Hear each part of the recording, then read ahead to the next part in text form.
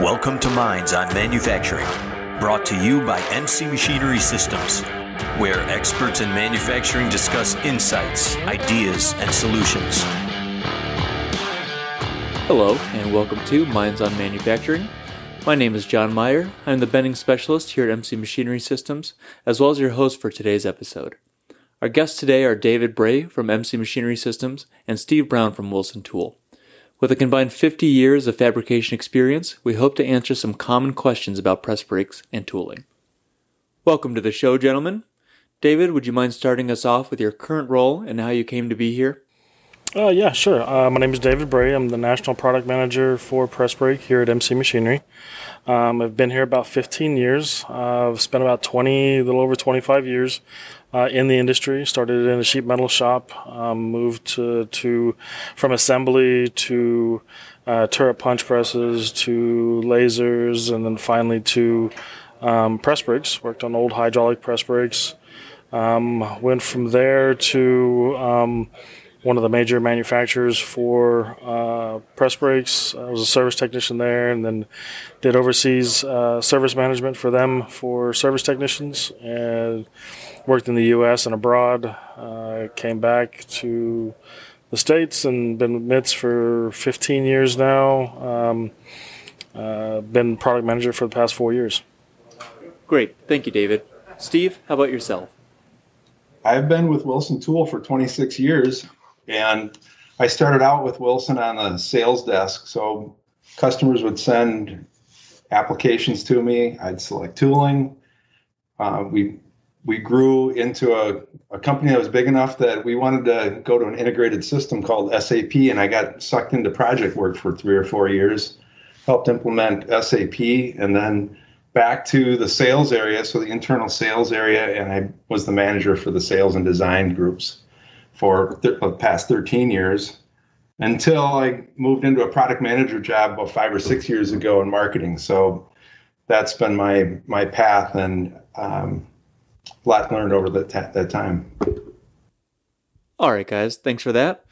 So our first question today comes from those looking to purchase press brake tooling. We hear a lot about plane tooling, ground tooling, precision tooling. David, if you wouldn't mind starting us off, what types of tools are out there, and what are some of the differences? Probably start off with what are they? So you hear a lot about plane tooling or planar tooling. Really, it's the way of the manufacturing process for the tools. They're planed in long lengths, traditionally about 20 feet. They're planed in the X and Y coordinate, usually 2 5/1000ths over the overall length.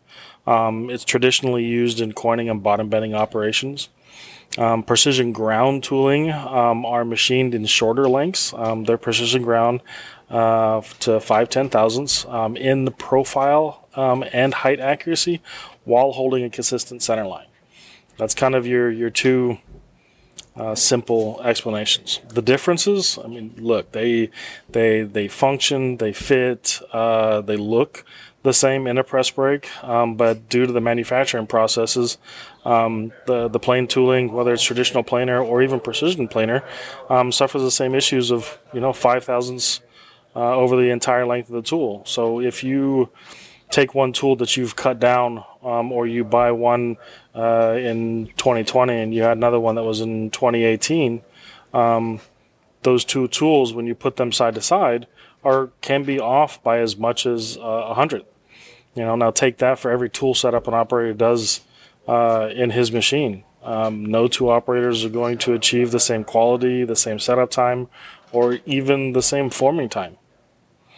Precision ground tooling just is higher initial cost, but it's easier to install, easier to set up, has tighter tolerances. It makes the forming a lot easier for the operator. And then you have the added benefit of doing staging or using square U-shaped dies. So there's a lot of benefits between or a lot of differences between the two setups, or types of tooling rather. Okay, that makes sense. Steve, do you have anything to add to that? Yeah, you get into just the process that they're made. If you ever see a planer work, look up a planer online and watch it. It actually scrapes material. So it'll take lengths of scrapes against the material, and the heat comes out of the the process into a coil, and the coil falls away. And it's incredible, the surface finish that a planer can achieve, but it's nothing like a ground surface. So you can see there's physical differences in the surface finish, and that's what plays right into that tolerance. And I think the other thing you're going to see is, real commonly, because these are being made in long lengths, it's that traditional flat tang tool. It doesn't have a safety hook on it unless you ask for it, so it's not standard. If you're going to buy a brand new press brake, you're probably pretty interested in safety. And as you load this tool and it doesn't have a safety hook, and your other brakes have these features, you're running the risk of people just being used to having a safety tang, but in this case they don't, and the tool drops out. So probably not designed, even for the planer style tool, probably not really designed for the newest press brake you're ever going to buy. You wouldn't buy that tool for that reason. And you're not going to have a button. You generally don't have buttons in the tools. So commonly you're seeing a button so that you can depress the button, load it vertically, let go of the button, and it hangs by the safety tang. So safety is a big factor that most people don't take into consideration when thinking about buying new tooling. For sure. David, I hear you mention coining. We hear a lot about air bending, coining, and bottom bending. Steve, could you give us a quick breakdown of the differences between the bend types? Yeah, if you've got 3 different methods of bending, you got air bending, and then that kind of transpires into bottom bending, which flows into coining. And your air bending is going to give you the most versatility in your tooling. You're going to have the smallest tool set. You can make a 30-degree bend with a 30-degree punch and die, or you can make a 90-degree bend with a 30-degree punch and die. So you're going to control the stroke and do true 3-point bending and call it air bending. You get the bottom bending, and now your die is probably going to equal your angle, but your punch could be something different. It could be an 88-degree punch and a 90-degree die, but you're still going to be limited in what you can do with versatility. So, and if you want to cross that line, you get into coining. And as you get into coining, your angle of your punch and the angle of your die equals the angle of your bend. So every time you change your angle, every time you change the radius that you'd like to have on the inside of the material, you have to have a tool set for that.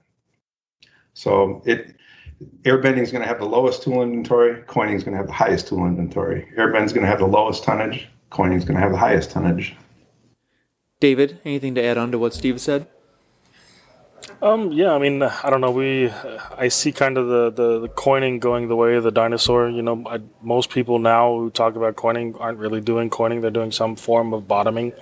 Most customers I run into going into customer shops, they're air bending, but they usually run into accuracy issues or high scrap count or consistency. And really, I mean, air bending is fantastic. You can accomplish a lot of it, with a lot of benefits and high flexibility. But customers really need to understand, you need good quality tooling, you need good material, and you need an accurate press brake in order to effectively get good, consistent, accurate parts out of your forming department. Okay, and that's going to lead us here into the third question about modern press brakes versus older press brakes. David, why should a shop owner consider getting a new or modern press brake? I mean, the differences in modern press brakes I see very similar to the differences in planed and precision ground tooling. I mean, your planer tooling will get the job done, but it's going to require a more craftsman-like operator who's going to have a lot of knowledge in his back pocket to get good parts out consistently. And those are kind of hard to find. If a lot of our customers are kind of coming to us, asking us, saying to us that they can't find good qualified people to run their machinery. A more accurate, a more modern machine is going to get more information to the operator. It's going to be a more accurate machine, especially when you get into hybrids and electrics, talking about versus hydraulic machines. There's a lot of features that are built into the machine to make the machine much more efficient, much more accurate, more consistent, with smart features like thickness detection, or angle compensation or anything like that. So there's a lot of differences moving into modern press brakes. Yeah, and really, if you took take a look at the other two things we talked about, your tool style. In that modern press brake, we want a precision tool. And over time, the press brakes have gotten better. They've gotten more accurate, the repeatability, the controls and what they can do. And that's really driven that tooling market to be better. So if the machine can do it, like David said, if you need a machine, you need quality material and quality tooling. We have the machine. Let's go get the material. And then you have to have tooling. So over time, the three have really fed off each other to push each other into where we're at today. And that's a much more accurate and productive machine for sure. Yeah. I mean, to I guess to quantify it to its most simplest form, if a customer is going to spend $1,000, we'll say, on this plain tool, and a precision ground tool is, we'll say worst case scenario, $1,500, $1,800 compared to the plain tool, customers are like, oh, why do I need to spend so much for a tool? What you're not really looking at is, okay, well, how long is it going to take your operator to set up that job to bend that part? How long is it going to take your operator to get a good, consistent part out of using that tool? They're looking at the initial cost, but they're not reviewing the whole thing and actually doing an efficiency analysis over what's going to be best for their business. If I'm doing 5, 10, 15 setups in a day, my operator could be spending 20, 30 minutes a day trying to set up this plain tooling in this machine, when just switching the tool style could save 30% or more just going to precision ground tooling. And the same kind of is true with press brakes. Like customers kind of say, why do I need to spend so much money on a press brake? If a press brake is, I'll just say $50,000, and I need to go to one that's double the price, you're getting efficiencies moving to newer technology, whether it's thickness detection, whether it's a higher accuracy machine, whether it's a faster machine. You're going to produce parts and more accurate, more consistent with newer technology because you get those newer features. It's no different. You gain efficiency, and over the long run of you owning that piece of equipment, it's actually cheaper to move to the better, more accurate tooling or machinery than it is to try to save money at the forefront. Yeah, and I think the one thing I heard you say is setup time, setup, more efficient setup, more precision equals more lower setup time. And I think setup time a lot of times gets reduced down to how long did it take me to change a tool? So I've got the tool in my hand, I put it in the machine, I clamp it, that's setup time, but that's not really setup time. Setup time is last good part, the first good part.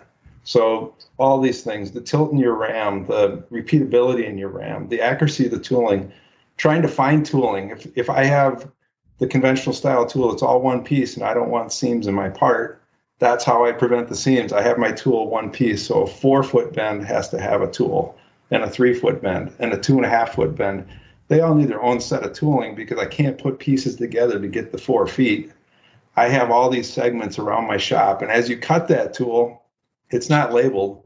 So your setup time has to include the operator going, I think I have one of these on my rack somewhere over here. It's not labeled, but I'll go find it anyways. That's part of your setup time. So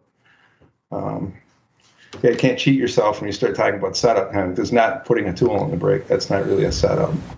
Yeah. It's hard to quantify. A lot of people, they only look at, they estimate how many times that they do a setup or how many times that they run parts throughout the day. But a lot of times, like, we'll go out and do an efficiency analysis at a customer's facility, and we'll sit there and watch them while they're doing their parts. We got kind of a checklist going through, and customers we'll ask them beforehand when we're doing demos or kind of a preliminary conversation. And they'll say, okay, yeah, our setup time is 15 minutes. And you go out there and, yeah, the guy spent 15 minutes just looking for tooling. Then he spent another 20, 25 minutes putting that tooling in the machine. Then he's bent one part and found he's got a seam or he's got a taper in the part just from the tools, because once you cut them, you have to put them in the exact same order as what you cut them. Otherwise, it's not going to be consistent. And then he's another 5 minutes getting the right piece of tool, putting it in there. And then by the time he's 45 minutes from when he first grabbed the work follower to he's got his first article and then now he's bending his production. So there's a lot of unseens, and a lot of manufacturers, nowadays some of them are starting to do kind of efficiency analysis, especially for their forming departments. But it's kind of it's almost an unseen thing that customers really don't take into account. Excellent information, guys. Thank you for your time. That's going to be it for our episode today. So, key takeaways from the experts. Plain tooling may be cheap, but is going to cost you in poorly formed parts. Air bending opens up a world of flexibility in press brake tooling, and a new press brake and precision tooling can bring your shop into this century with bending simulations and modern efficiencies. We hope this was helpful to the listeners, and be sure to keep an eye out for our next episode. If you have any ideas or suggestions on topics you would like to hear covered, please reach out to us on Twitter, Facebook, LinkedIn, or on our website at mcmachinery.com. Thanks again for listening. This has been Minds on Manufacturing.